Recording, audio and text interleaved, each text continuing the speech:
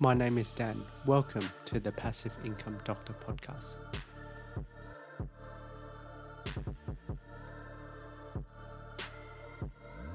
Join me on my mission to improve the financial health of doctors and healthcare workers.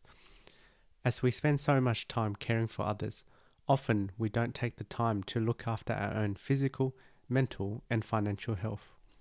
By attaining passive income streams, we can achieve financial freedom and have more choice.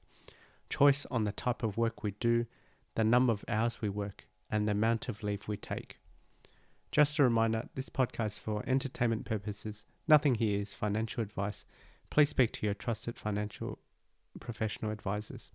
Views expressed by podcast participants are solely their own. What is passive income? Why do healthcare workers need it? How do you get it? We will also explore my own quest for this passive income. So let's start with a definition. Passive income is earnings generated with little or no effort. When we work at the hospital, in a clinic, we are actively trading our time for money. That is active income. Don't get me wrong, often we all start out needing to do jobs to earn this active income. But what is important is to convert that money into investments that will pay us a more passive income. Why should healthcare workers seek out passive income? Firstly, it is a way to diversify your income. If you are unable to work, such as illness or in recent times with lockdowns, private surgeons and anaesthetists found they were unable to work.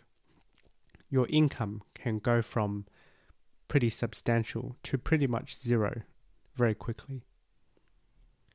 Another reason why healthcare professionals might seek out passive income is for the ability to choose or reduce their amount of work in the future.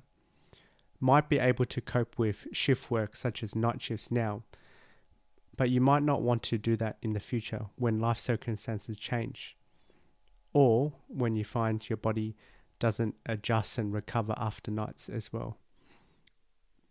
I don't know many doctors who love doing night shifts in their 50s or 60s. My own journey for passive income. This is a big goal of mine, one that I believe is worth pursuing. I enjoy my current work, but I would know that I would love to have choices in the future, such as the ability to reduce hours in the future, take time for holidays, work on passion projects. Don't have a particular number in regards to passive income just yet, but as a start, I would definitely like to cover living expenses. Regarding financial advice for doctors and passive income, there's lots of resources out there. You could say an overwhelming amount.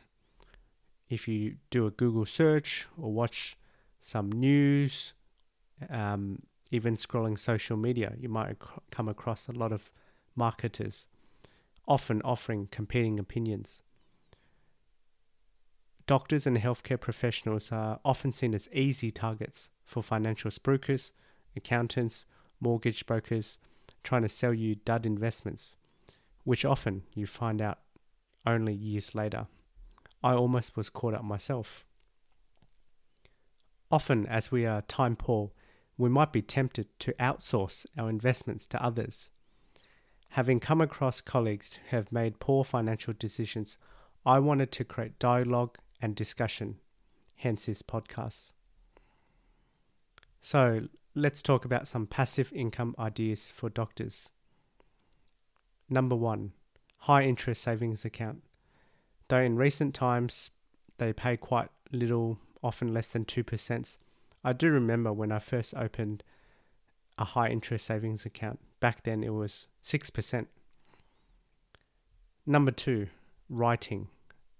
Now this could be for a book or writing for a course. You work once and then you can get paid recurring revenue or royalties. Number 3, one of my favorites, real estate investing. Upfront, it can be quite difficult, challenging, from obtaining finance to selecting the right asset. But once everything's in place and you have a property manager, it's quite minimal effort. Number 4, peer-to-peer lending. I haven't had much experience about this myself, but it is an interesting one to do some more research on. Number 5, shares that pay dividends. For example, blue chip shares such as banks, BHP, CSL, have been known to pay quite a healthy dividend and, more importantly, recurring dividends.